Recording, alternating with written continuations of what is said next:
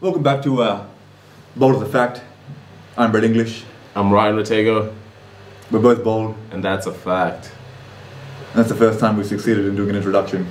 Yeah. This is episode number 3. We've got Hammad Chaudhry. He's our first guest, a very good friend of ours. He's made a company called Disko Shaman.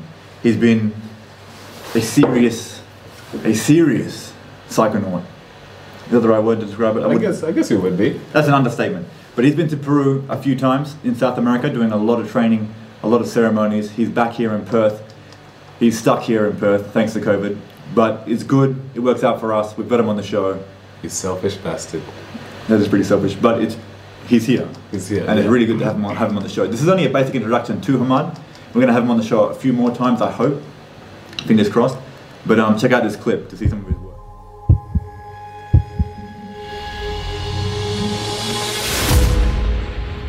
Who are we?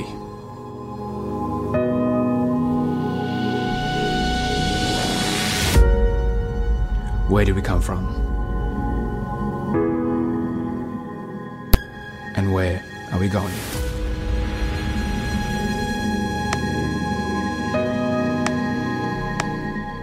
As shamanic wisdom re-emerges, we are empowered to reconnect to our greatest potential.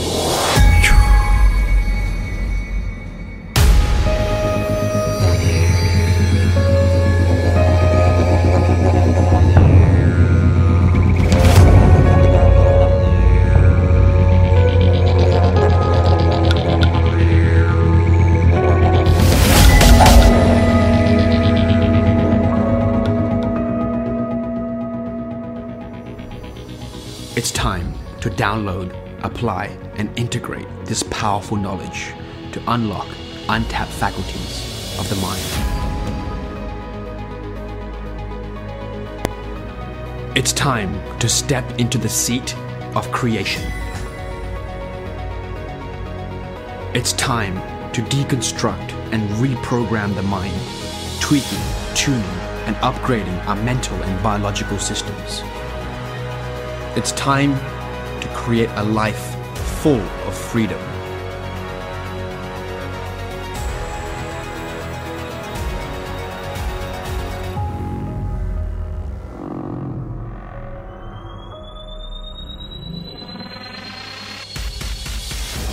It's time to travel, to learn, to explore, to be.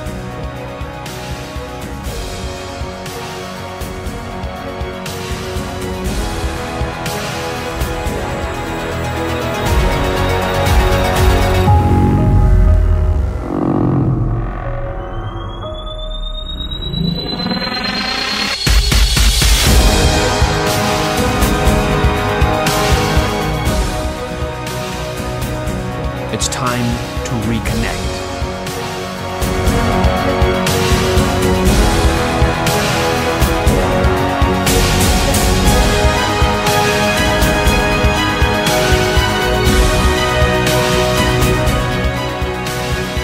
It's time to unite and multiply.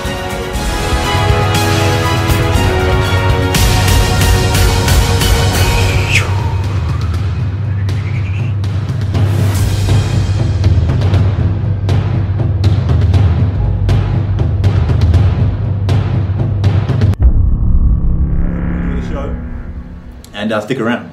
Like, subscribe, share. Let your friends know. Oof, my first one,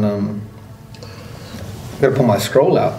Well, can I just say before, because I wanted to chat with you specifically about psychedelics. Yeah, well, essentially, I lost my psychedelic virginity, and if you want to consider marijuana as a psychedelic, that was in straight after high school. I resisted marijuana. Yeah. I was offered it through multiple circles of friends, and I was always like, no, I'm never going to go to marijuana.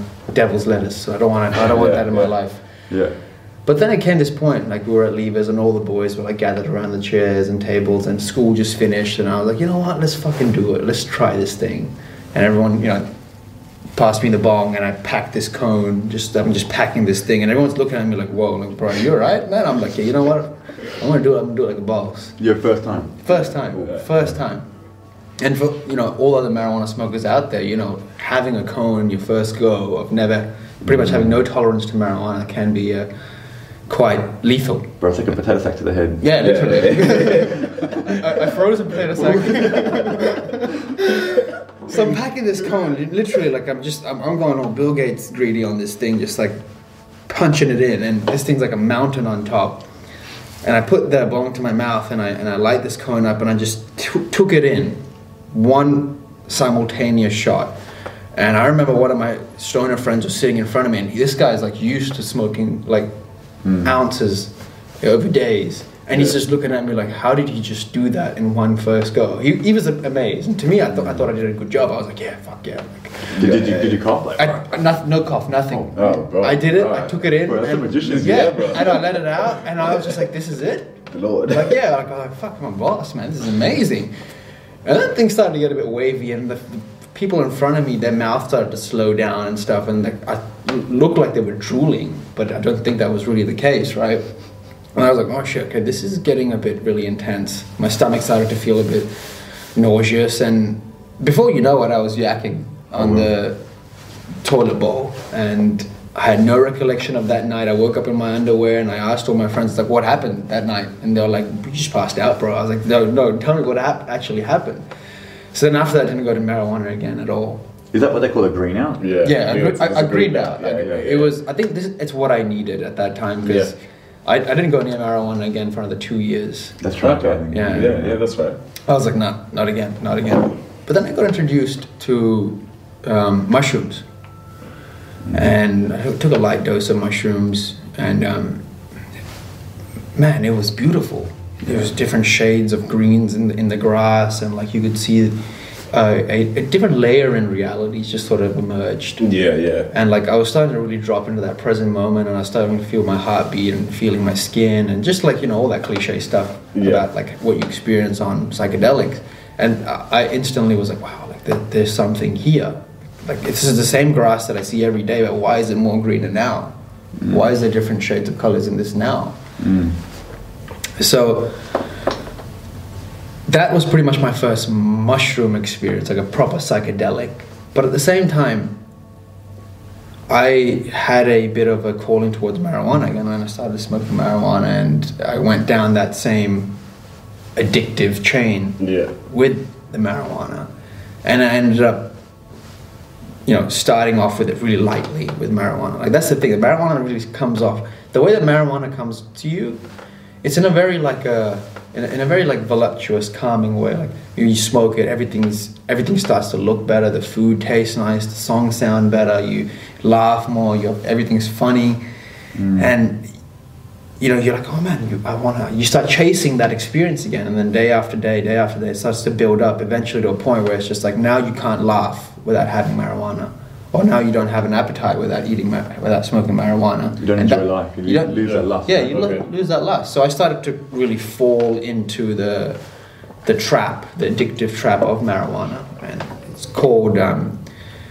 You know, a lot of my journeys have been in the Amazon jungle, where I've researched plants and what the traditional people, the Shipibo people, believe that every plant has a dark side to it, and they call it shitana. Yeah. Shitana? Shitana. Yeah, Shitana. Sounds like Satan. Yeah, it does. Yeah. Shaitan. Yeah. Shaitan. I thought of like shit and sultana. Shaitan. You can take it as that too. I think that for me, looking back in hindsight, is like I was definitely in the dark side of marijuana, where it started to become a crutch. I needed it in order to function.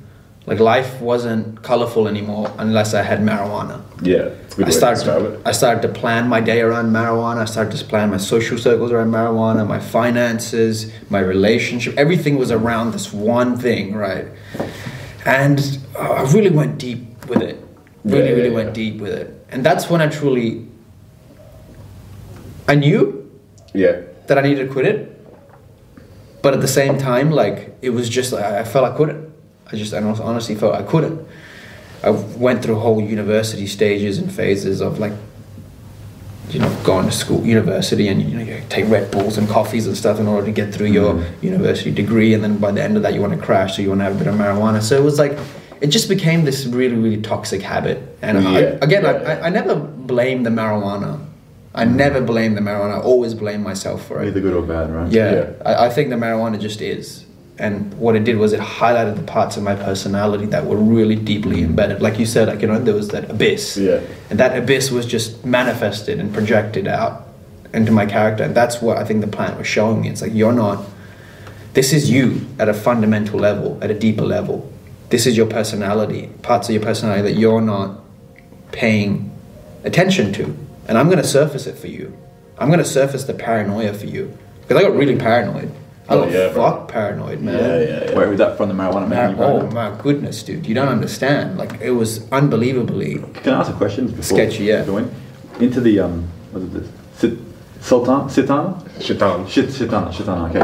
The Shitana, is that Sultana, dark bro. aspect of, yeah, I know, I forgot the word already, my memory's not good, but is that dark side of the plant, like, is that actually in the plant itself, or is it in you, or is it some kind of mechanism where if you abuse it, or if you take too much of it, or is it trying to show you both sides? Yeah. Is there an intelligence behind that?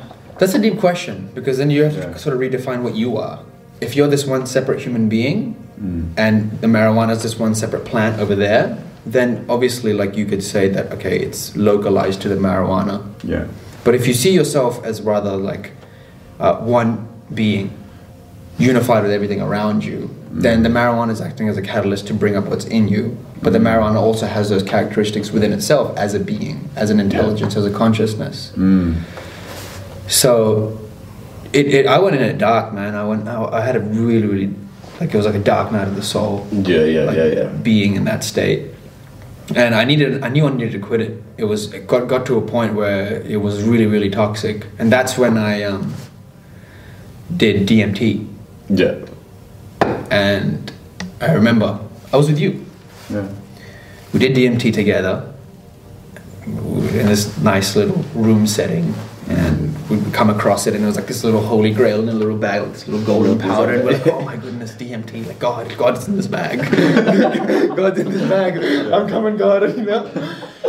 So we had the whole room set up and everything for it. Like, I remember I put nice music on, and like sort of just had my bed, and we laid down, and he was on the couch, Brett was sitting on the couch, and I went into the bathroom, I smoked it, and I came, and even, you know, the distance from the bathroom to my bed was roughly 3 meters, pushing it. And by the time I got to the bed, shit started to get wavy. I'm like, I gotta get to the fucking bed. I gotta just lay down, you know. I don't want to fucking be found on the floor or some shit, because that's the first time taking it, so there's a huge level of anxiety when you're taking it too. It's like, well, where am I going? I still remember you, man. You walked out of the bathroom like a caveman, and with it, you're like, yeah. And then big steps, like. Oh, you go into the bed, like, and then like when you're on the bed, like, you change. Yeah. That's the thing, though. Okay. I think with any psychedelic, like, there's always this sense of anxiousness and nervousness of like the unknown. Like, even when I'm speaking about it right now, my voice is just like all kind of cracking, because it's like you just can't predict what's going to come. Yeah. Right. And I laid down, and boom, I get shot through this rocket, through this intergalactical rocket. And, you know, you get all the fuzzy colors and geometrical patterns and that level of intelligence that sort of transcends your own. But what actually blew me away, what actually was a pivotal point in my journey, the most pivotal point in my journey, was when I opened my eyes and I see this white being standing in front of me. In my room, white being just standing in front of me. And he's huge, he's tall, he's this masculine figure. And he's just like, he says this one really clear thing to me, and he was like, quit the marijuana, it's stopping you from getting you to your potential. And he disappeared. Wow. He said a few other things, but that was the most relevant thing at the time. Yeah. I didn't take much of it. I was like, I knew I really needed to quit, but I didn't take much of it. I didn't realize like what potential was he talking about. And again, you know, the DMT was laced with marijuana, so it's like, you know, I can't really quit now. Like, I'm getting a bit high, and by this point, like, I'm looking at Brett, and he's got this massive, like, he's already had his hit, and he's got this massive vein coming down here, and I'm like, bro, this guy's turning into the Exorcist. Like, I'm panicking and stuff, like, because his head's very, like, you can see it because, you know, being bold, like, you can see the veins and stuff. Yeah, and I know he's going through his really intense experience himself, but for me, that was the most pivotal point. And that just set off a cascade of events, of me really inquiring, like, what the fuck is this? what is this technology? Because it wasn't just it telling me to quit the marijuana, it was what else I had encountered in that space. Like a level of intelligence that cannot be comprehended through just linguistical capabilities. Yeah. A level of intelligence that just sort of, it's truth. It's like, this is it. This is reality. And that reality is that you are not your body. You are something beyond that. And I wanted to question the validity of that. You know, could have just been me tripping my balls off on drugs. You know? The way I just discern that is like, are you tripping your ball off as hallucination? There's some kind of, you know, side effect. I look at it as like, does something positive come from that? Yeah, true. Yeah. Like, what did you pull out of it? Yeah. What did you pull Was out it of a positive experience? Did you learn from it? Like, and if all these things, ticking all these boxes, then like... What did you get out of it though? Like, what? Well, my experience is a bit different. I didn't get the full effect, you know, because I think I burnt some in the cone period when I had too much weed with it. So when I took my hit, same thing. I wanted to get to the cats as fast as I could. I turned around and started seeing like little flashes of light, like gold and like rainbow, like.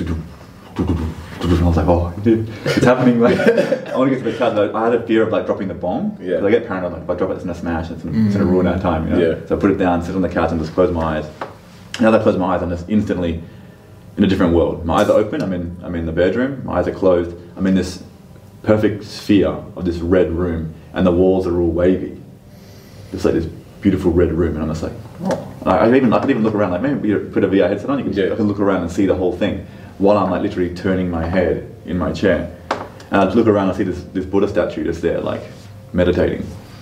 And I was like, where is everybody? You know what I mean? Like, where are these fucking space beings? Like, where's God? Like, hello? It was just like a little. And I'm just like, all right. Then I open my eyes and I'm back in the bedroom. Close my eyes and back in the red room. I can go back and forth. But there's nothing going on in the red room. I'm like, damn. Like, what are you experiencing? And you're like, shut up. I didn't say shut up, but like you're in your own space. Yeah, I gotta leave him. So. Yeah, I remember you questioned me a lot. Yeah. You're like, what's going on? What's happening? I was like, you shut the fuck up. But then, like, after a while, the red room was still there for at least like a good 20 minutes when I closed my eyes, and then it started to fade. But even then, when I closed my eyes, I would see red. Then after a while, I started to hear like a voice, quite a loud voice, distinct from mine. I was thinking, and as I was thinking, it was responding, and as I'm thinking, it's responding. And I was giving me different knowledge and different questions. I would answer certain questions I had.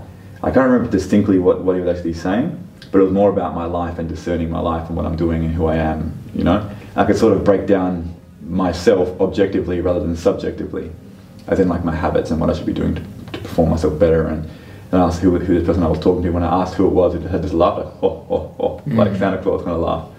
As in like, the name's not important. But it wasn't what I was expecting. And I think that's probably why I got that experience, because I was expecting like to be shot through a cannon and speak to like angelic beings, but it was just very simple, distinct experience. But what got me was the communication I was experiencing. It was like thinking on a higher format of a higher wavelength. Like these thoughts were not my own. They were. Can't you do that naturally though? Like just Sorry? Can't you do that naturally, just through like inquiring, self-reflection and? You definitely could. It just doesn't have the glitz and the glam of the red room and all the loudness. You can get it at much quieter levels. I think things like that, DMT, when you have a hit like that, is like you're artificially like you're transporting yourself from here to here. But in reality, if you did like meditation and you changed your diet and you were reading books and you were learning and practicing, you'd slowly like get to a point where you could experience that level of consciousness. But with a DMT, it's transported quickly, something to aim towards and work your way up from there. I wouldn't want to be reliant on these tools. You know? I want to use them like periodically through certain events in my life, like ceremoniously, like we've done before. We have a really intense experience and integrate it. Maybe a few months integrate it, maybe a year, 2 years, it doesn't matter. As long as you integrate the lessons and move forward and then try to have a daily practice in your life where you make time for the divine, where you make time for the sacred, or you make time for the spiritual, you know? Yeah. And getting used to your mind and your thoughts and different levels of consciousness and whatever else. Yeah. Do you think that these experiences that we have, like obviously in our society at the moment, like if you tell someone that you've experienced DMT, mushrooms, and all this stuff, they'll like look at it in a very negative way. Yeah. Do you think that if it was normalized, that society would be any different? Yeah, very different. Definitely. Well, the biggest question is like, what's fundamentally happening at a biological level when you're taking these substances? It's just, if I was to sum it all up into one little nice little pocket, I would just say that it's a shift in brain chemistry. Yeah. Right? And when you look at the motivating behaviors of society, everything is motivated by a shift in brain chemistry. Every little thing can be boiled down and traced to a shift in brain chemistry, right? Why do we go for runs? Why do we work out physically? Why do we chase women? Why do we have massive amounts of money invested into coffees, into industries that want to motivate you to for a particular purpose? Yeah. Right? At a fundamental level, it's brain chemistry shifting, right? So it's like people are doing it regardless. People are shifting their chemistry 24/7 all the time, when you're sleeping, when you wake up, when you go for runs, when you do all these other different activities. Yeah. It's fundamental to our being, it's fundamental to our nature, otherwise life would be boring. That's true. Imagine just being in one state all the time, just one, you know what I mean? Like one state of consciousness and all the time. It's like having one meal every day. Not much growth in that. No, there's not much, there's no flavor, there's no fruit to it.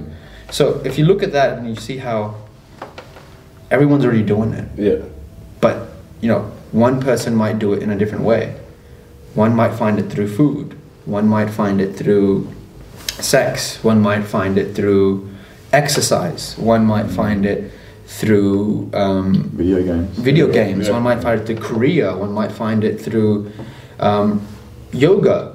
Then I think we can, as a society, come to a middle ground where it's like, if someone chooses to partake in a psychedelic in a safe setting where they're not hurting anyone, in a safe space, and they know what they're doing, then what right does that give someone else to stigmatize them for partaking in that activity? 100%. These things are more or less like alcohol, for example, right? Yeah. Like, you know, I'm a massive proponent for everyone having the right to do whatever they want, and if you want to drink alcohol, do it. But just look at the whole concept of the alcohol. You drink this potion, right? It shifts the way that you feel, and you go to a club or a setting, you move around, you dance, and you make maybe another person, like a female or another male, drink this potion so that you can shift their brain chemistry, so that you can get them home, and you can partake in sexual activities to shift more of your brain chemistry, do you know? Yeah, facts. So it's just like, you're doing it already. It's just that it's accepted by society in that general consensus. Yeah. Why is it when someone chooses to partake in a mushroom or a psychedelic in a sacred, in a ceremonial setting, they're going to be stigmatized for it, and they're pulling actual verifiable results? Tell me the last time someone had a mass awakening on alcohol. Probably the only awakening. It's the opposite. Yeah. It's like when you hit rock bottom, you're like, oh, there's your awakening. Like, Literally. yeah. So it's like, I think people just have a different quality of drugs they like to choose, right? And there's this beautiful saying where it's like, we are drugs. Everything that's modulated and mediated in our body is through a series of biochemicals, which are drugs. So if one chooses to take it externally in a safe setting, not in an addictive pattern, what's the go? Yeah. Why do they not have the same permission? Why did they have to be stigmatized for it? It's incredible level of hypocrisy that's probably fueled by ignorance and conditioning. I would say. Yeah. But the one thing I wanted to mention as well, I heard this stat, where it's like one dose of psilocybin mushrooms, according to some study, right? And what I wanted to say was this statistic that I heard, right? But apparently, with psilocybin, which is magic mushrooms, a one-time dose had an 80% success rate in curing addiction, which is like alcoholic addiction, cigarettes, whatever. And like that kind of study is alarming. Like that should be picked up by every medical fraternity, every therapist on the planet. Like nothing has beaten that or even come close to that in any form of certified medicine that I've certainly heard of. Even though I'm not well scholared in this, but it's still. Yeah, but it's something that you can look up yourself, like so much so that you can. I think there was a similar stat that it's by Michael Pollan, a book called How to Change Your Mind, and he was talking about how they were comparing psychedelics like mushrooms. There was one iboga that's in Native American cultures. Tree bark? Tree bark, yeah. And the Native American cultures, they used the tree bark of iboga to cure people with alcoholism. Africa, in the Congo. Was it Africa? With Africa, Yeah, there was one in Africa, and there's also a separate one that they use in Native American cultures. Cool. Yeah, so there's two different ones. Nice. In Africa, they also do have their own psychedelic treatments, but I think they do it for more than 5 days. Was it like Abigail, yeah. So it lasts more than 5 days, but when they come out of the other side of that experience, they're cured. Damn. Which is wild. Yeah. And so I think there was also one where they were giving mushrooms to people who were on their deathbed. So they're experiencing the last couple of weeks of cancer, or they were on their best idea ever. Yeah. And they found that when they finished that experience, they were at peace. They accepted their death, so they were not as stressed out. So these are like studies that if you actually look at, like if you compare like pharmaceutical drugs into pharmaceutical drugs to mushrooms and all that kind of and the psychedelic element of it, is it kind of makes you question like the basis of these drugs. Whereas some of them you actually find that the placebo has a bigger impact than the actual drug itself. So that's, to me, it shows that the mind is more effective than the drug that they're giving you. 100%. Yeah. So if you look at that, you just kind of it begs to question, like, what is if we have all these knowledge and we can see that they've been using these medicines for generations and generations, why are we not considering these as true medicine, whereas we're going to look at pharmaceutical drugs as medicine? It begs a big question, and that question leads into conspiracy. Yeah, you know what I mean. But it's not conspiracy. Like I look at that as when I used to run for the fluoride-free political party. Yeah, and one of the guys that was running it, he's like, look, people say like these are conspiracy theories, but they're actually conspiracy facts. Like these are actually proven. Like there's factual evidence to suggest that these theories aren't theories, that they're actually real. We can get into it another time, but that will take us down a really big rat hole. But the fact that these things are being ignored and even suppressed and what do you call it? Not demonetized. When you make it illegal, decriminalized. Criminalized. Yeah, that's the word I'm looking for. To the point where, like, if you go and pick mushrooms that are growing in like a wild field, there's like police that will put you away for that. Yeah, that blows me away. Like there's like a plant on the ground, right?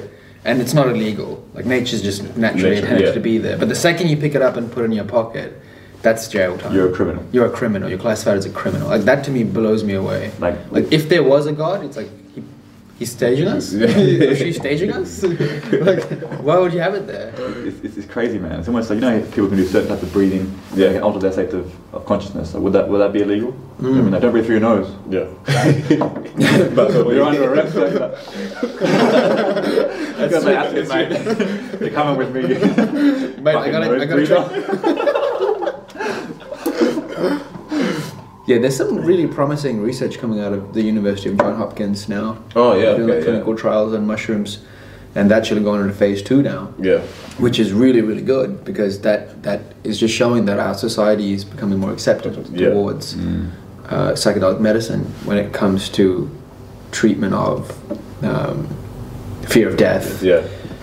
Mental health, trauma, all these type of crises. And like for me, one of the main questions that comes up for me is like, what's medicine? What is medicine? Like, yeah, pharmaceuticals have their role and their certain, you know, position in society, right?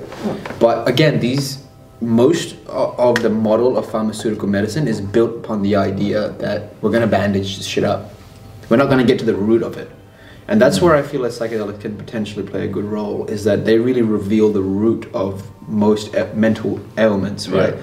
And, you know, I'm ready to sort of accept the idea that even physical ailments, if you look into the research of psychosomatic diseases and psychosomatic effects of unprocessed trauma and how that maps onto the physical body, then you can sort of make that connection directly to like psychedelics being able to surface what needs to be addressed. Now again, like, I know when I talk about this stuff, I can make it seem like it's the be and all. This is it, psychedelics, the holy grail, everyone bow down to it. Like, no, that's not the answer. That's not the point of this conversation. It's just opening a dialogue, saying that this is a potential avenue that we can embrace. And they're not for everyone. There's certain people out there with schizophrenia and certain types of mental ailments that don't suit this mode of healing. Yeah. And they need to consider different ways of healing that. But for the people out there who have tried the pharmaceutical way, who have tried all these other avenues, why not give them the possibility of accepting this avenue of healing? Why close them off to it? Nature has its intelligence embedded through plants. I mean, we get our food. We get everything on the food chain from plants. All of our nutritional needs come from plants, right? All our medicine also. All our medicine too, right? And most of our like resources come from nature too. All the wood, metal, so on and so forth. So nature kind of has it figured out. Yeah. So why are we declassifying? Why are we criminalizing something on the basis of a lack of understanding? Because of the criminalization of it, and inevitably that resulted in no research into it, right? Yeah. So that's what gets me horny, is when people actually start to research these things, and start to bring medical science into it, and start to map what is really going on in these realms, and how are the results of these medicines so profound, right? Yeah. And that's when we start stepping into like the territory of ibogaine, ayahuasca, and all these more... Bogota. That's what it's called, sorry. Bogota? Yeah. No, that's a city too in Mexico. Oh, Bogota, really? yeah. Biggie Small raps about it. Yeah, he's in Bogota. You know? Yeah. I remember when I landed in Peru, I saw Bogota, like, on the baggage thing, and I was like, Bogota, bro, that's cool. How do I know that? Biggie. Biggie, of course. But even like people like JFK used to partake in psychedelics. Did he? Yeah. They used to throw psychedelic parties. JFK and a couple of people who are high up. This is prior to them like criminalizing it. So I think it was JFK and a couple of these massive politicians back in the day. They used psychedelics to elevate their minds, I guess you would say. Yeah. And he spoke very highly of it, and he was actually going to decriminalize it, but he did it very secretly. All of this stuff is like, what's his name? Michael Pollan goes very deep into like the research around this, and other people who have also partaken in stuff like this. And it's like very, very massive people back in the day were like experimenting with this kind of stuff. Yeah. And they realized the value of it. So if we have beautiful examples of people who experimented with this, and they came out, they had very beautiful positive results. So is that, to me, makes me ask the question, is it like are they trying to suppress this so people do not become consciously aware, or they start questioning their own reality, they start questioning their own structures of reality, like why do we do this, why do we do that? Because what if they suppress this so it doesn't make people ask those crucial questions? Who's they?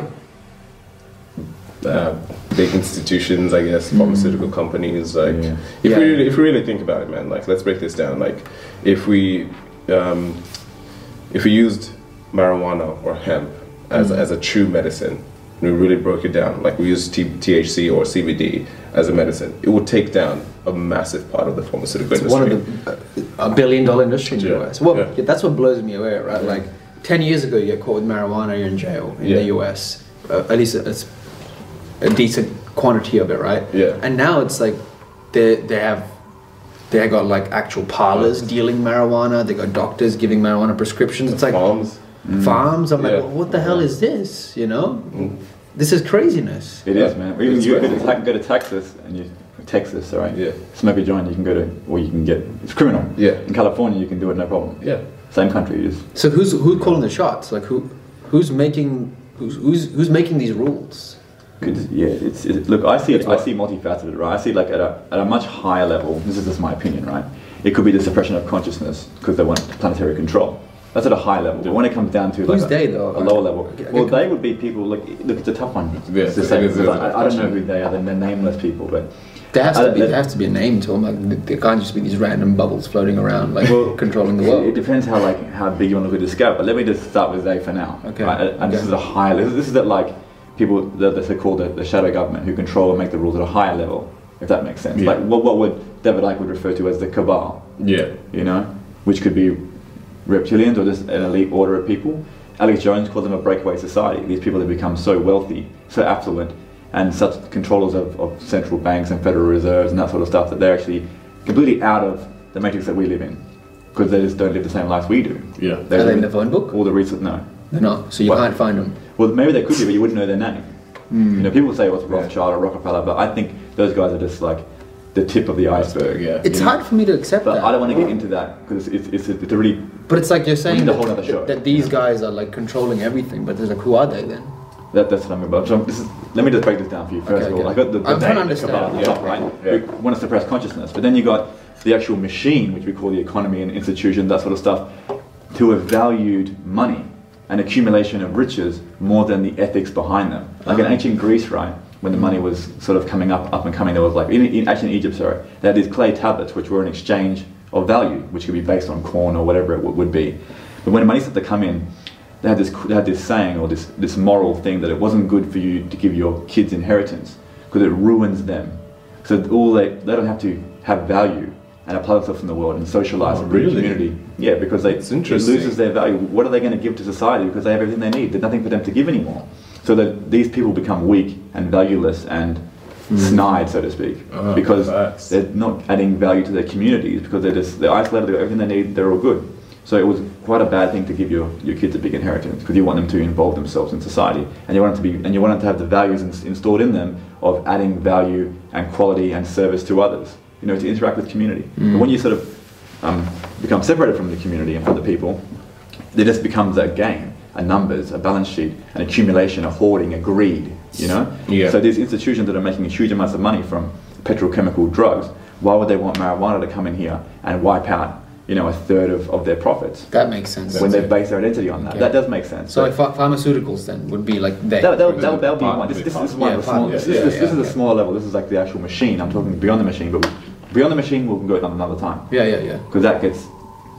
People don't want to hear that. It's just hard for me to understand when. But now, like when you say pharmaceuticals and these big companies, it makes sense they have their invested interest. Think about it. Even just a few years ago, when people had kids with epilepsy having like 30 seizures a day, they get like marijuana oil or marijuana like the sticks. Yeah. See, whatever. I don't know what it was, but it was marijuana-based products.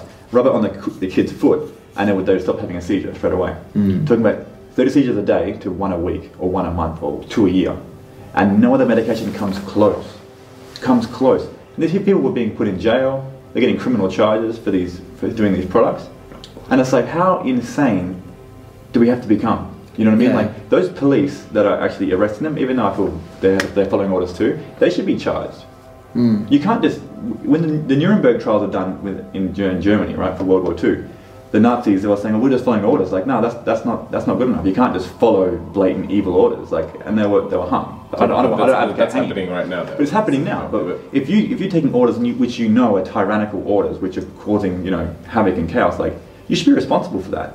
We should all hold ourselves responsible for what we do with our time, with our energy, with our money, with all of it. But then you can say the exact same thing about the doctors who are in practice right now. Well, you can. But are they educated and are they informed? You know, like, are they actually informing themselves? Because if all they do, right, if once they finish their medical degree and they're getting their training done, I'm assuming, I don't know too much, they get trained and coached by the companies that supply their pharmaceuticals. I'm pretty sure there's a medical book or practice guidelines which they have to follow.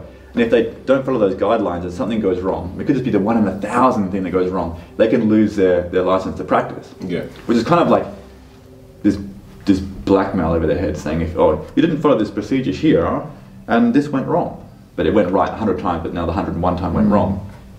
Is he going to gamble his career, his income, his mortgage, his family on being a free thinker? Is he going to stand out of the crowd and do that? Chances are probably not. Chances are maybe so. But basically, the thing is, like, in terms of that, like, there's some things to me don't make sense. Whereas, like, you could, someone comes to you and this guy's obviously overweight, poor diet, no exercise routine, no, not taking care of his own mental well-being. But instead of telling him something simple as the first thing you need to do is to make sure you control what you eat, get some exercise and start doing some mental exercises. Yeah. That within itself could completely transform this man's life. Yeah. However, they're not gonna do that. They're gonna try and find every other alternative other than tell him what is free. Yeah. And will most likely change the course of his life. Dude, this is a good subject because what I was talking about with this health and lifestyle thing, if we developed off psychedelics, but there's a procedure like, you know, the lap band or gastric sleeve where they cut out a percentage of your stomach so you can't eat that much. Yeah. There's even another one where they cut out some of your intestines so you don't absorb as much nutrients. Just take the fork away. Like, That sounds more easier. But that's what I'm saying, like, people call the folks at the house. Dude, food addiction's a big thing, man. What drives this addiction to food? You know, it's just like drugs and food, it's the same, but the chemicals that are in foods now, like, have you ever read a label of like an average cereal box and just read the label on that fucking thing? The sugar. I've got to do maths to read it. It's like numbers. There's all numbers, man. It's like preservative 202, 404, 417, stabilizers 812, and all these different numbers. I'm like, dude, it's just wheat. Like, you know what I mean? Like, what the hell's going on? Like, why do you need all of these chemicals, man? And whenever I see these chemicals, like, I think these aren't designed for us. They're designed for profit and shelf life. That's what they're designed for. The way that I see it is like these companies only exist because we allow them to exist. That's If true. no one bought that stuff, it wouldn't be there on the market. But people are buying it. People are going there and buying these things, and that's what's fueling them. So inevitably, if our choices were more informed by informing ourselves, these companies wouldn't exist because the power is not with the companies. It's always been with the people. Yeah. Who are they vouching off? Us, because we're paying them, right? Yeah. So it's like when we look at doctors and companies, there's some great doctors out there doing some great research, and you know, I've come across some great people out there who've given me really good insight, right, about how I need to sort of orchestrate myself. But again, I think these doctors are doing the best they can with what they know. Like, they don't have an ill intention to like sort of destroy and corrupt it. That's my personal view. Like, they don't have this sort of motive to bring us down. Like, they don't know themselves. Like, I know I went to a doctor once and I was just like, hey, look, I got I had a lump on my ass, and yeah, like a skin lump? it was like a cyst or something. Okay. And I asked the doctor, I was like, hey, look, I've got this thing, and he was like, yeah, get an X-ray and chop it off. Oh. Yeah, and I was like, all right. And you know, me being young at that time, I was like, I considered getting it chopped off, but I went down this journey of healing myself and starting to understand, okay, why was I there in the first place? And I came to realize that there was specific energetical blockages in my lower level plexuses, which wasn't letting energy to rise, and it was keeping it stuck there, hence resulting in the manifestation of a physical symptom. Yeah. And I was able to heal it myself now. Yeah. Which is, again, the question that comes up is like, was this doctor evilly telling me to cut myself up because he wants to see the worst out of me, or was he behaving out of the best of his intention from what he's been taught? Yeah. Do you know? Is the question just the books are outdated? Because a lot of people have benefited from, like, you know, people who have depression, anxiety and stuff, they do benefit from SSRIs as a sort of temporary bridge. Yeah. Because they have no other means of taking any sort of form of help. What's the SSRI?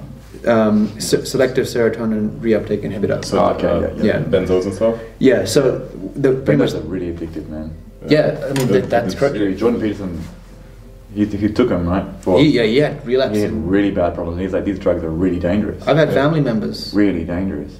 You see, that's the thing. Like the studies that they have performed around mushrooms and ayahuasca and stuff like this, they literally more than 70% heal rate. 70% is wild. Huge. It's huge. The best I've ever crazy. seen. Yeah. They cannot explain this.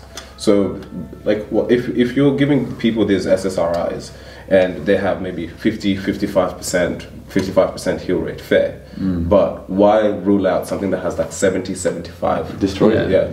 I think maybe because it's free. And the stigma too. Because I think, what I want to talk about the psychedelics one more time to bring it back to what they actually do. As we go through our lives, right, we're raised by society, or raised by our parents. We follow our parents' habits. We go to school, we learn a certain way. We go to university, we learn certain things, and our thoughts or our neural circuits become not like roads or like a free map. It becomes like a train track where you just keep following that certain circuit or that certain habit, whatever it is, from what you've learned. And psychedelics for me become like a block in that train track, where no longer is your life made in train tracks, it's now an open map again. Where you're going, hang on a second, that doesn't make sense to me. I can go this way, I can go that way. For me, when I psychedelics, I could break down so many different things about myself, my personality, even the bad stuff, like, oh Brett, you've got anxiety here, you've got depression here, you've got an issue with women here, you've got an issue with certain things, you know, like you actually have envy, jealousy, all these sort of dark aspects of myself I didn't want to admit. And this is how you're coping with it. I'm like, wow, I had this realization where I'm like, if I keep going down this path of my habits of what my parents were doing, what I was taught in school, and what society thinks or expects of me, it could just be my own judgments reflected back, you're going to end up in this place where you don't want to be. It's sort of society trap, or people talk about, like, you know, the midlife crisis, where people like wake up and they're 45, like, fuck, I've just wasted my life, I'm not happy, I'm not satisfied. The psychedelics make you reevaluate everything and question your conditioning. For me, psychedelics, even marijuana, was one thing that destroyed my conditioning in my mind. When it came to money, when it came to education, when it came to how I lived my life, my relationships, I just saw the conditioning. I'd watch movies I watched when I was younger, like things like Wolf of Wall Street and Pain Again. I wanted to be like this rich person. I wanted to be like super jacked. Like, why do I want all these things? I still want to be jacked. You know? But like, I was like, why do I want it though? Because I used to do it because I was insecure. I was like, I'm not good looking enough, right? These problems, I want to be sexy, I want to be big, I want to be rich. I'm like, what am I so rich for? I used to chase money so much, right? Like compensating for something. I still want to be wealthy, but like, I don't want to do it for the wrong reasons. And if I'm going to be bribed by, let's say, $2,000 a week, a job that I hate, because now I have a nice car and my family's happy and they think that I'm doing all right, when I could be making $1,000 a week doing what I love, you know, like I could just reevaluate my own standards of living. So it broke down that circuit that was created by my condition. I agree. I completely agree with you. That it gives you, like, it pulls you out of your programming and allows you to see from a different perspective and make judgments based on that. But I'm sorry, boys, I don't agree with you guys about, like, there's a they out there that are controlling us and wanting us to you know? That's my personal opinion. And why I come up to that belief is because I feel as, number one, when there's a they out there and we don't know who they are, we're powerless. What are we going to do? How are we going to chase the criminal that we don't know about? Okay, so that's my number one point. Yeah, fair. Number two is, the way that I see it, right, is like, why are we handing all this control to this they out there, that they're dictating the way that our life is? If they're a small percentage that you guys say, like a 2% or a very small percent of people who are controlling the world, and there's 97% of humans out here who are being controlled by them, then where's the power at? Or is the power just been misplaced? Do you know what I mean? If 97% of people knew their true power, there wouldn't be no they out there. Everyone would be making their own informed choices, right? So again, me and you were having this chat about being your own doctor, being your own psychologist, being your own healer, and having a community where that is acceptable, where everyone is on that same framework and you can bounce back off each other and grow as a collaborative organism rather than the separate organism. Okay. You know? So this third point is, I think that they out there is the ignorance of our own self, an aspect of ourself that we haven't shined our light on just yet. And this is why that they exists, because we are giving that they their power. We're not taking responsibility for our own lives, and it's not easy. And it's easier to just give that power, that responsibility to someone else out there, that our life is shit, the world's fucked because of them. No, it's because of us then, isn't it? If we take full responsibility for our life and our actions and our emotions and our diets and our health, no one to blame but ourselves. And imagine if everyone was on that level. That's true. It would change in an instant. It would change in an instant. And that's where I think the new world's going to be. The unfoldment of the new world will be is that people are becoming more responsible. Since I've met you guys are fucking next level now, right? With your level of responsibility, your level of awareness. And partly, you know, would you say it's due to some form of experiences with psychedelics? Yeah, I definitely would. Yeah. And would you say that it's brought positive impacts into your life? Yeah, definitely. Could you measure it? in any way or form? It's very hard Hard to to measure. measure. Yeah, Very hard to very hard to measure. measure. Would you Yeah. be where you are today without them? No. I wouldn't be able to answer that. I don't think so. No. And where you are today, is that a much better place than where you were 5 years ago when you didn't partake in these experiences? 100%. 100%. I think. Yeah. Yeah. The self responsibility element, I truly agree with. I think that's very, very important.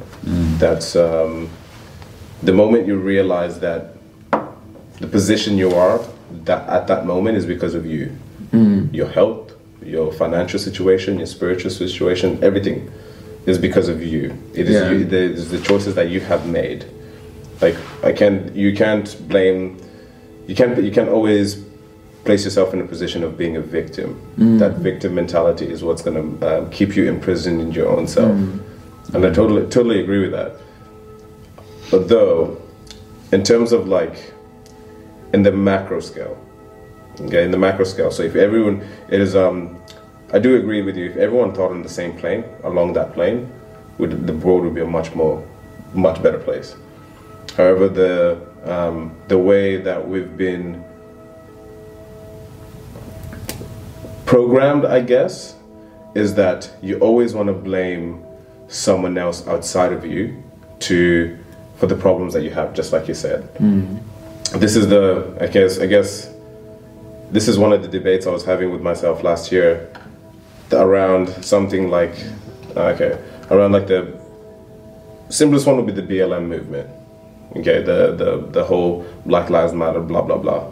To me, it did not make sense to me because what you're blaming your current position, the current position you are in life at that moment, on the white man, I would say. To me, doesn't make sense. Take responsibility for yourself. That's a good point. Yeah. Well, it's got like 30 seconds left, but I think it's a discussion for another day because I like to look at history as well. Yeah. But like if we look at history to see where we are now, but I like that.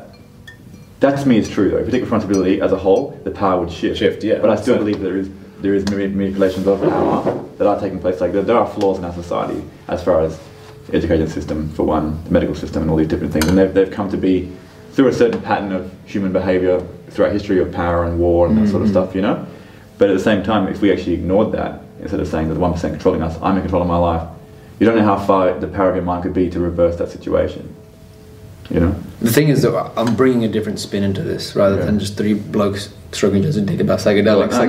I'm pulling it. It's perfect, man. I love it because it is true. It is in true. a way, all things that like are true once you apply it into your mind, because your reality is controlled from your mind, your perspective, your perception. Going around three, we don't normally do it, but today is an exception. We got Hammad Chaudhry. Look, I travelled 20 minutes. Come on. I got a flight to catch. Where do we leave this off? Oh yeah, History. So what I was saying is, we're looking at from my version of truth that there are some flaws in the society when it comes to the education of children, because we were never given like we're never given the best information that was out there at the time about how to control our emotions, our mind, spirituality, these sorts of things, you know? Yeah. Which could be by design, as in the conspiracy of the elites or the cabal, so to speak, that are manipulating society. But I generally believe that the mindset you just said about there not being the 1%, that you're in complete control, it's your responsibility.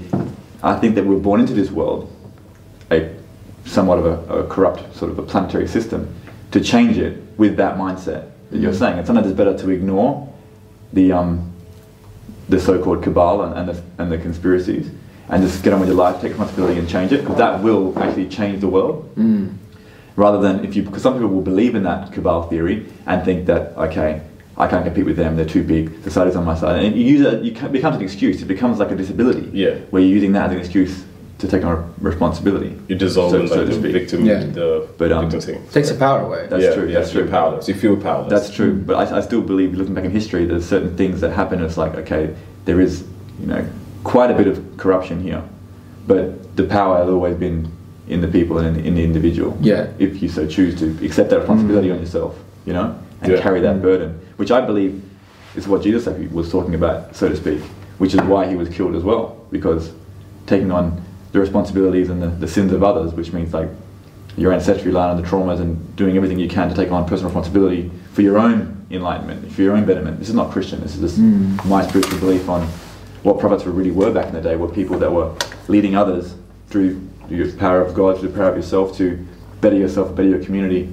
and really break beyond the structures of society and religion and corporate and that sort of thing. But that's a bit of a twist. But that thing is, I like how you bring the spirituality in, and if you want to bring that in, it's interesting. Like, do you guys find this common theme throughout spirituality, where it's like all is one? Yes. All is one. Like, you know, everything manifests in different shapes and forms and colors and sizes, but fundamentally it's one existence, right? Yeah. So if what do you think about that?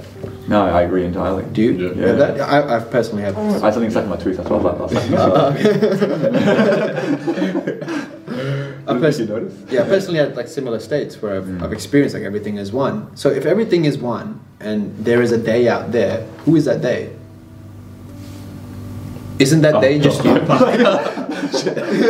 know what I mean? Yeah. Isn't that they just you? Yeah. Isn't that they just a projection of the parts of yourself that you're not paying attention to or putting your light onto?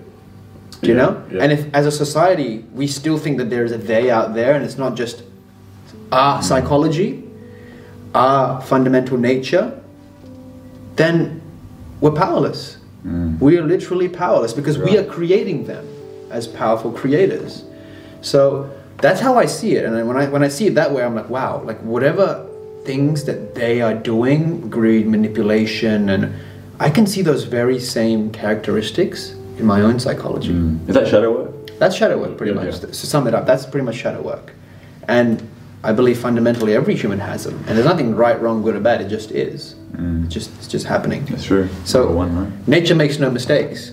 Reality is always on time, and that being said, I think this is where the human race is moving towards understanding that, oh shit, like maybe that thing that I said to that other person was just because I was feeling a certain way and I didn't want to take that responsibility of my emotion. At that time. And that's a higher level of awareness already.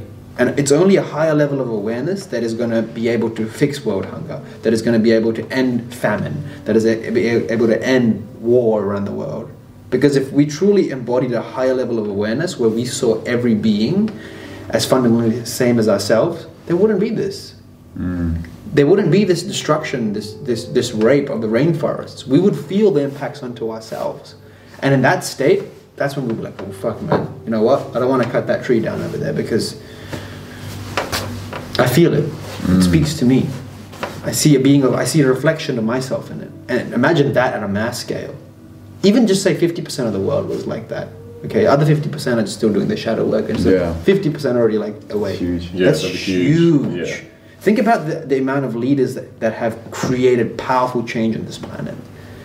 You have Gandhi, Martin Luther King, all these massive influences that have brought about change. One person, one fucking person had the ability to do this at a time. And that's powerful. Imagine 50% of the world's population empowered in their own way. Or even just 1,000 of those. Even at 1,000. the same time. Yeah. Or 1,000,000. Yeah. Which is a very small fraction of the population. That'd be huge. But imagine that. Just imagine the level of shifts that they can create. If one person has the power to free the black people of slavery, quote unquote. Yeah. Right? Imagine that. So that's why I don't like to ascribe to the idea that there is some sort of conspiracy that they're trying to get us and attack us. No, I believe it's just us. We have the decision to take an SSRI or go down to South America and partake in ayahuasca in a ceremonial setting where we feel safe. We have that decision, we have that freedom. Yeah. But it's so at that point where you're at that inflection point, okay, you've met that point where you have to make the decision where you either take the SSRI or you go to South America and take ayahuasca. So when you're at that point, it's you against society, against it, right, per se. So it's either you trust your own intuition, trust yourself truly, and this information that someone would have relayed onto you, and you would have, maybe you watched a documentary on Netflix, and that information came to you. You would either trust intuition and be like, wait, I'm gonna go try this. I'm gonna go experience this, see if it is actually possible, or you go take the SSRI. So is that how does someone get to a point where they truly trust themselves or truly trust their intuition so much so they can take that risk? Ooh, that's a very, very Could I answer this one? deep question. Okay, take it, take it. Sorry, let's do this. Take it all, man, take it all. But like, I think that sometimes it's a small development of trusting yourself on the smaller things. Like you'd be like, oh, I'll just do this differently. I'll go for a walk today. Or just little changes and it builds up incrementally. Or it could just be what they call like, you know, a leap of faith where you're going to have to jump. You're just going to have to pray. If you don't believe in God, you're going to start praying when you jump and hoping to God that you make it. You know what I mean? Yeah. But won't you say like if you're taking that leap of faith, that means you still don't trust yourself. That's true. But it's very hard to do that.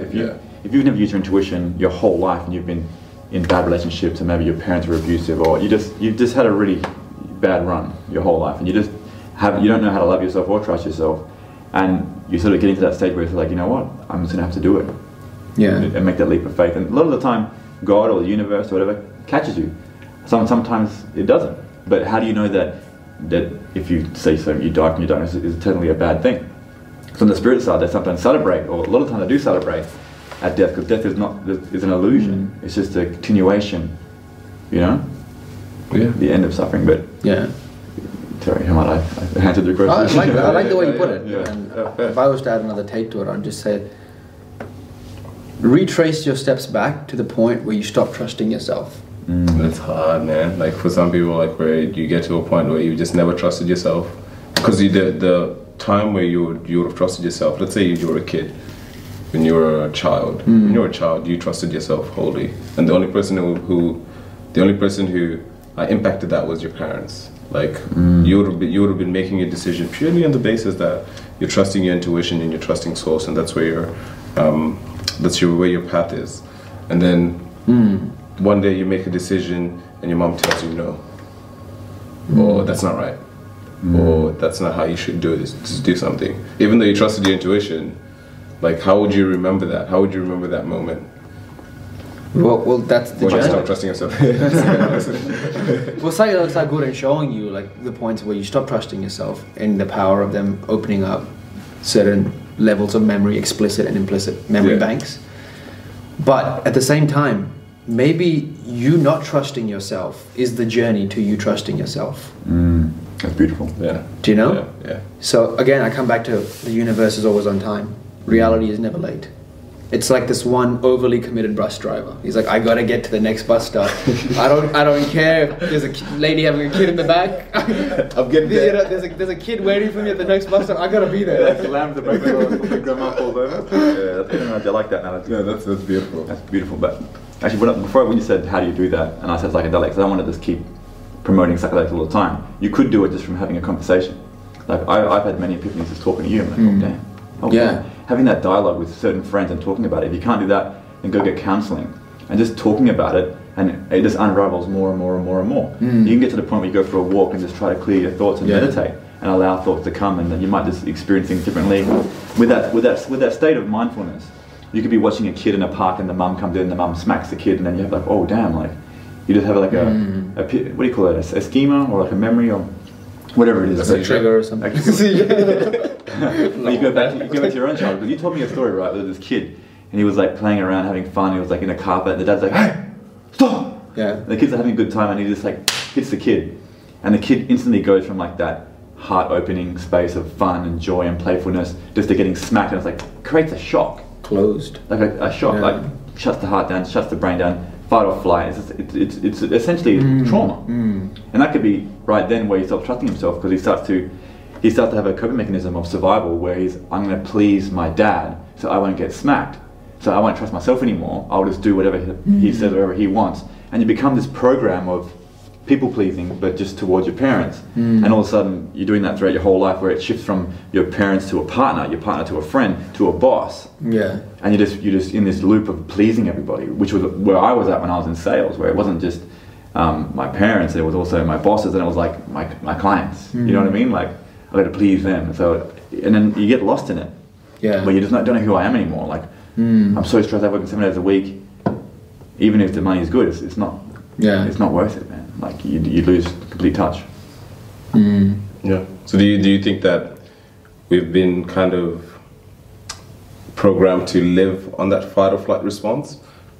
So even through like, let's say when you start getting to the workforce, you just start living your life, and when you're living your life, it's you need to make money to survive. You need to do this, you need to do that. There's certain things that you have to do is effectively to survive, to satisfy this person, to make sure that you fit within a certain social mode, vice versa. So you're always in that fight or flight response. You're always in a stress response. Yeah. You're never at a position where you're at true bliss and you're just calm and you're just thinking about what's going on. And like even the things that we are like they put in our foods and drinks and stuff like that, like sugar, you're in a constant state of stress, Like all the time. caffeine's one. Yeah, constant state of stress. So, but if you like, I know you're saying like you said like meditation is a big part of it, where society programs you, or society kind of has made meditation this full part thing, where like if you do it, it's just kind of like, oh yeah, what the fuck? Like, how do you meditate? People are afraid of it, man. Yeah, I know. It's like why? It's like what? It's like some people have problems sleeping. Or just like, would you just take 10 minutes for yourself, meditate, and then see if that'll help you? I did a pill for that. Yeah. One of these. In the back of the head. I thought you meant that. That one works. Like it's free with But like, yeah, ask them like, why are you so afraid of that? Like, you tell them it's like, why are you so afraid to just sit there for 10 minutes by yourself? Well, I can tell you why. I know why, right?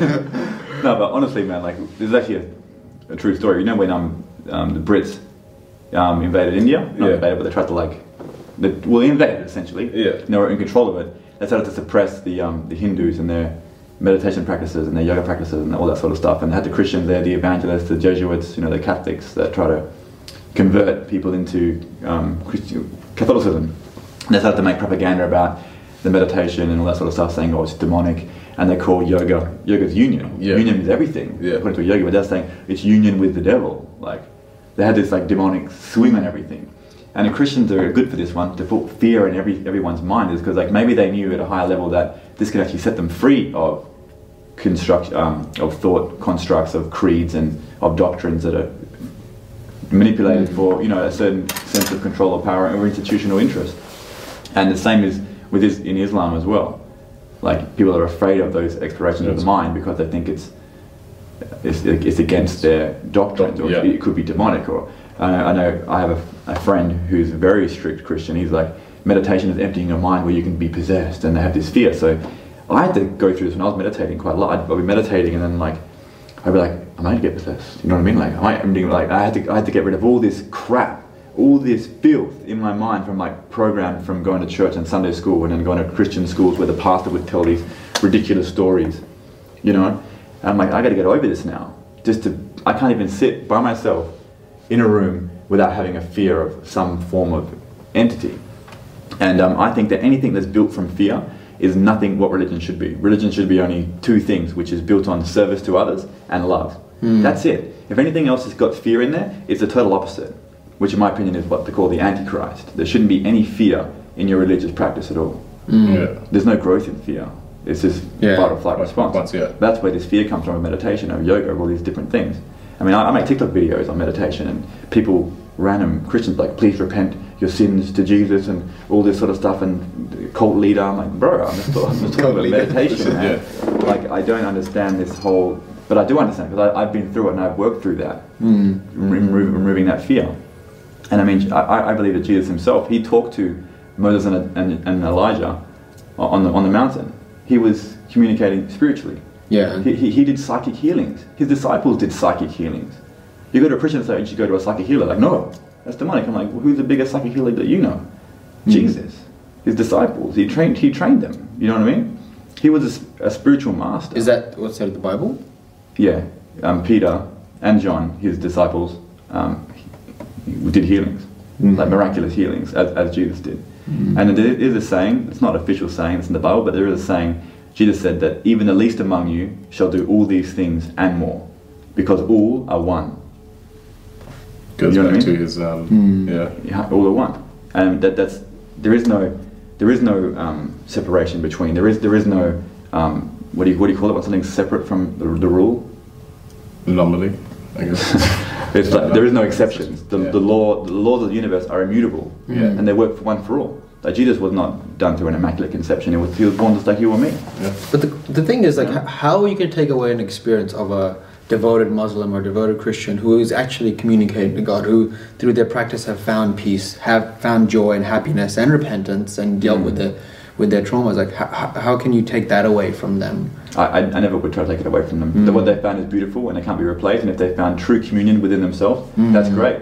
But the only problem I have is when they're sort of teaching creeds and doctrines over the fact, or more towards the fact, than the actual experience itself. You know what I mean? Because it's all about the experience, not about the doctrines and the rules. I think, But when it comes to educating kids and forcing them this sort of stuff, you're implanting fear. You should let them choose. So if you've got a Jewish person, a Christian person, a Muslim, and everyone sitting to have a debate, who would win, who would lose? They have their own set of rules. You know what I mean? You can't win that debate. There's no winning it.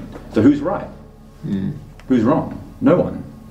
But there is a fundamental truth, and we all get to decide what that truth is for ourselves. But I would say you should be chasing the experience, thinking for yourself, and try to find any way you can the communion you have with God and with love and with truth, and whether that's through Christianity or Islam. But I just want people to think for themselves and just be free of the lies that have been done for a certain other means. If that makes sense. Yeah. So would you say fear is probably the foundation of control? Yeah, I would say fear is the foundation of manipulation, because when you're in fear, you can't think clearly. Yeah. Then you're open to being manipulated. Yeah. But maybe consciously or not. The person manipulating you may not be trying to manipulate you, but you are in prime state to be manipulated. Yeah. But what stops me from, like, fear stops me from putting my hand in a lion's mouth. Fear stops me from entering into a dangerous suburb with my doors unlocked. That may not be fear, that could be like actual caution, actual danger. Like it's a reflex. Like if I burn you with a hot stick, so it's like a layer above fear. So you notice that there's a potential danger in this area, and you're cautious about it. It's not okay. Yeah. I would say fear is more like an emotional state that can be brought on just by thought alone, or there are differences. There's pretty much better people out there to define these differences than me. I'm not well scholared in it, so I'm just sort of speaking street. Does that make sense? Because I'm self-educated in everything. Yeah, I do agree. Like, fear is one of those things. Like when you release that fear response, you release cortisol. You release cortisol, you're in this sort of flight response the whole time. And that impacts you, like, physically, physiologically, because when you're in that state, and you're in that state of stress all the time, that's why people get sick. That's what I truly believe. That is one of the main reasons people get so sick, because your whole life you live in a state of stress. Like you put yourself in a state of stress all the time. Your body's releasing cortisol, the stress hormone. Stress hormone all the time.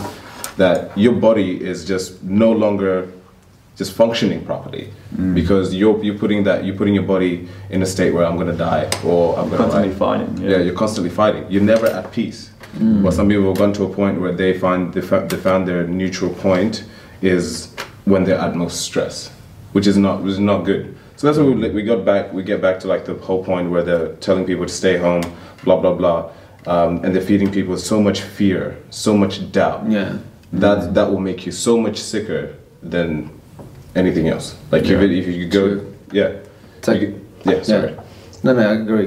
It's like when you watch the news, it's like, why aren't you telling me what's good for my body at the moment? Like, give me some dietary guidelines or nutritional guidelines or health tonics or something that will help me while I'm locked down in my house, right? Or tell me to go out and have some more sunlight. We know vitamin D is a fundamental component for a lot of regulatory processes in the body. And if you're in the house all the time and you're not getting sunlight, like, what's going on? Like, why aren't you telling me this information? Do you know? So it's like, again, you are, because I'm not watching the news. I'm watching places where I'm being well informed. So again, we're choosing where to put our attention. Do you know what I mean? That's true. So I see the news, modern news, as it's kind of like a comedy show. Like, back in the days when you see these jesters in the UK, kind of like that. Like, it's just like, what are you doing? What are you guys doing? That's true. Right? But again, like, to come around full circle, I think everyone has the right to practice whatever religion they want, in whatever way they want, to reach God and wherever they want. 100%. You want to jack your way off to God? Do it. Right? You want to anything. Like, you want to pray, you want to meditate, you want to do whatever it is, do it. But be open to the possibility that psychedelics can help you not only just reach this idea of God, but help you in transforming yourself, opening doors in your mind that were closed before, unlocking and clearing blockages that we're not facing. And I think that's the rise of a higher level of awareness, is that when we can open those doors and start to see, like, oh, okay, like maybe, you know, coming back to what you said, like people are so scared to sit down and look into their own mind.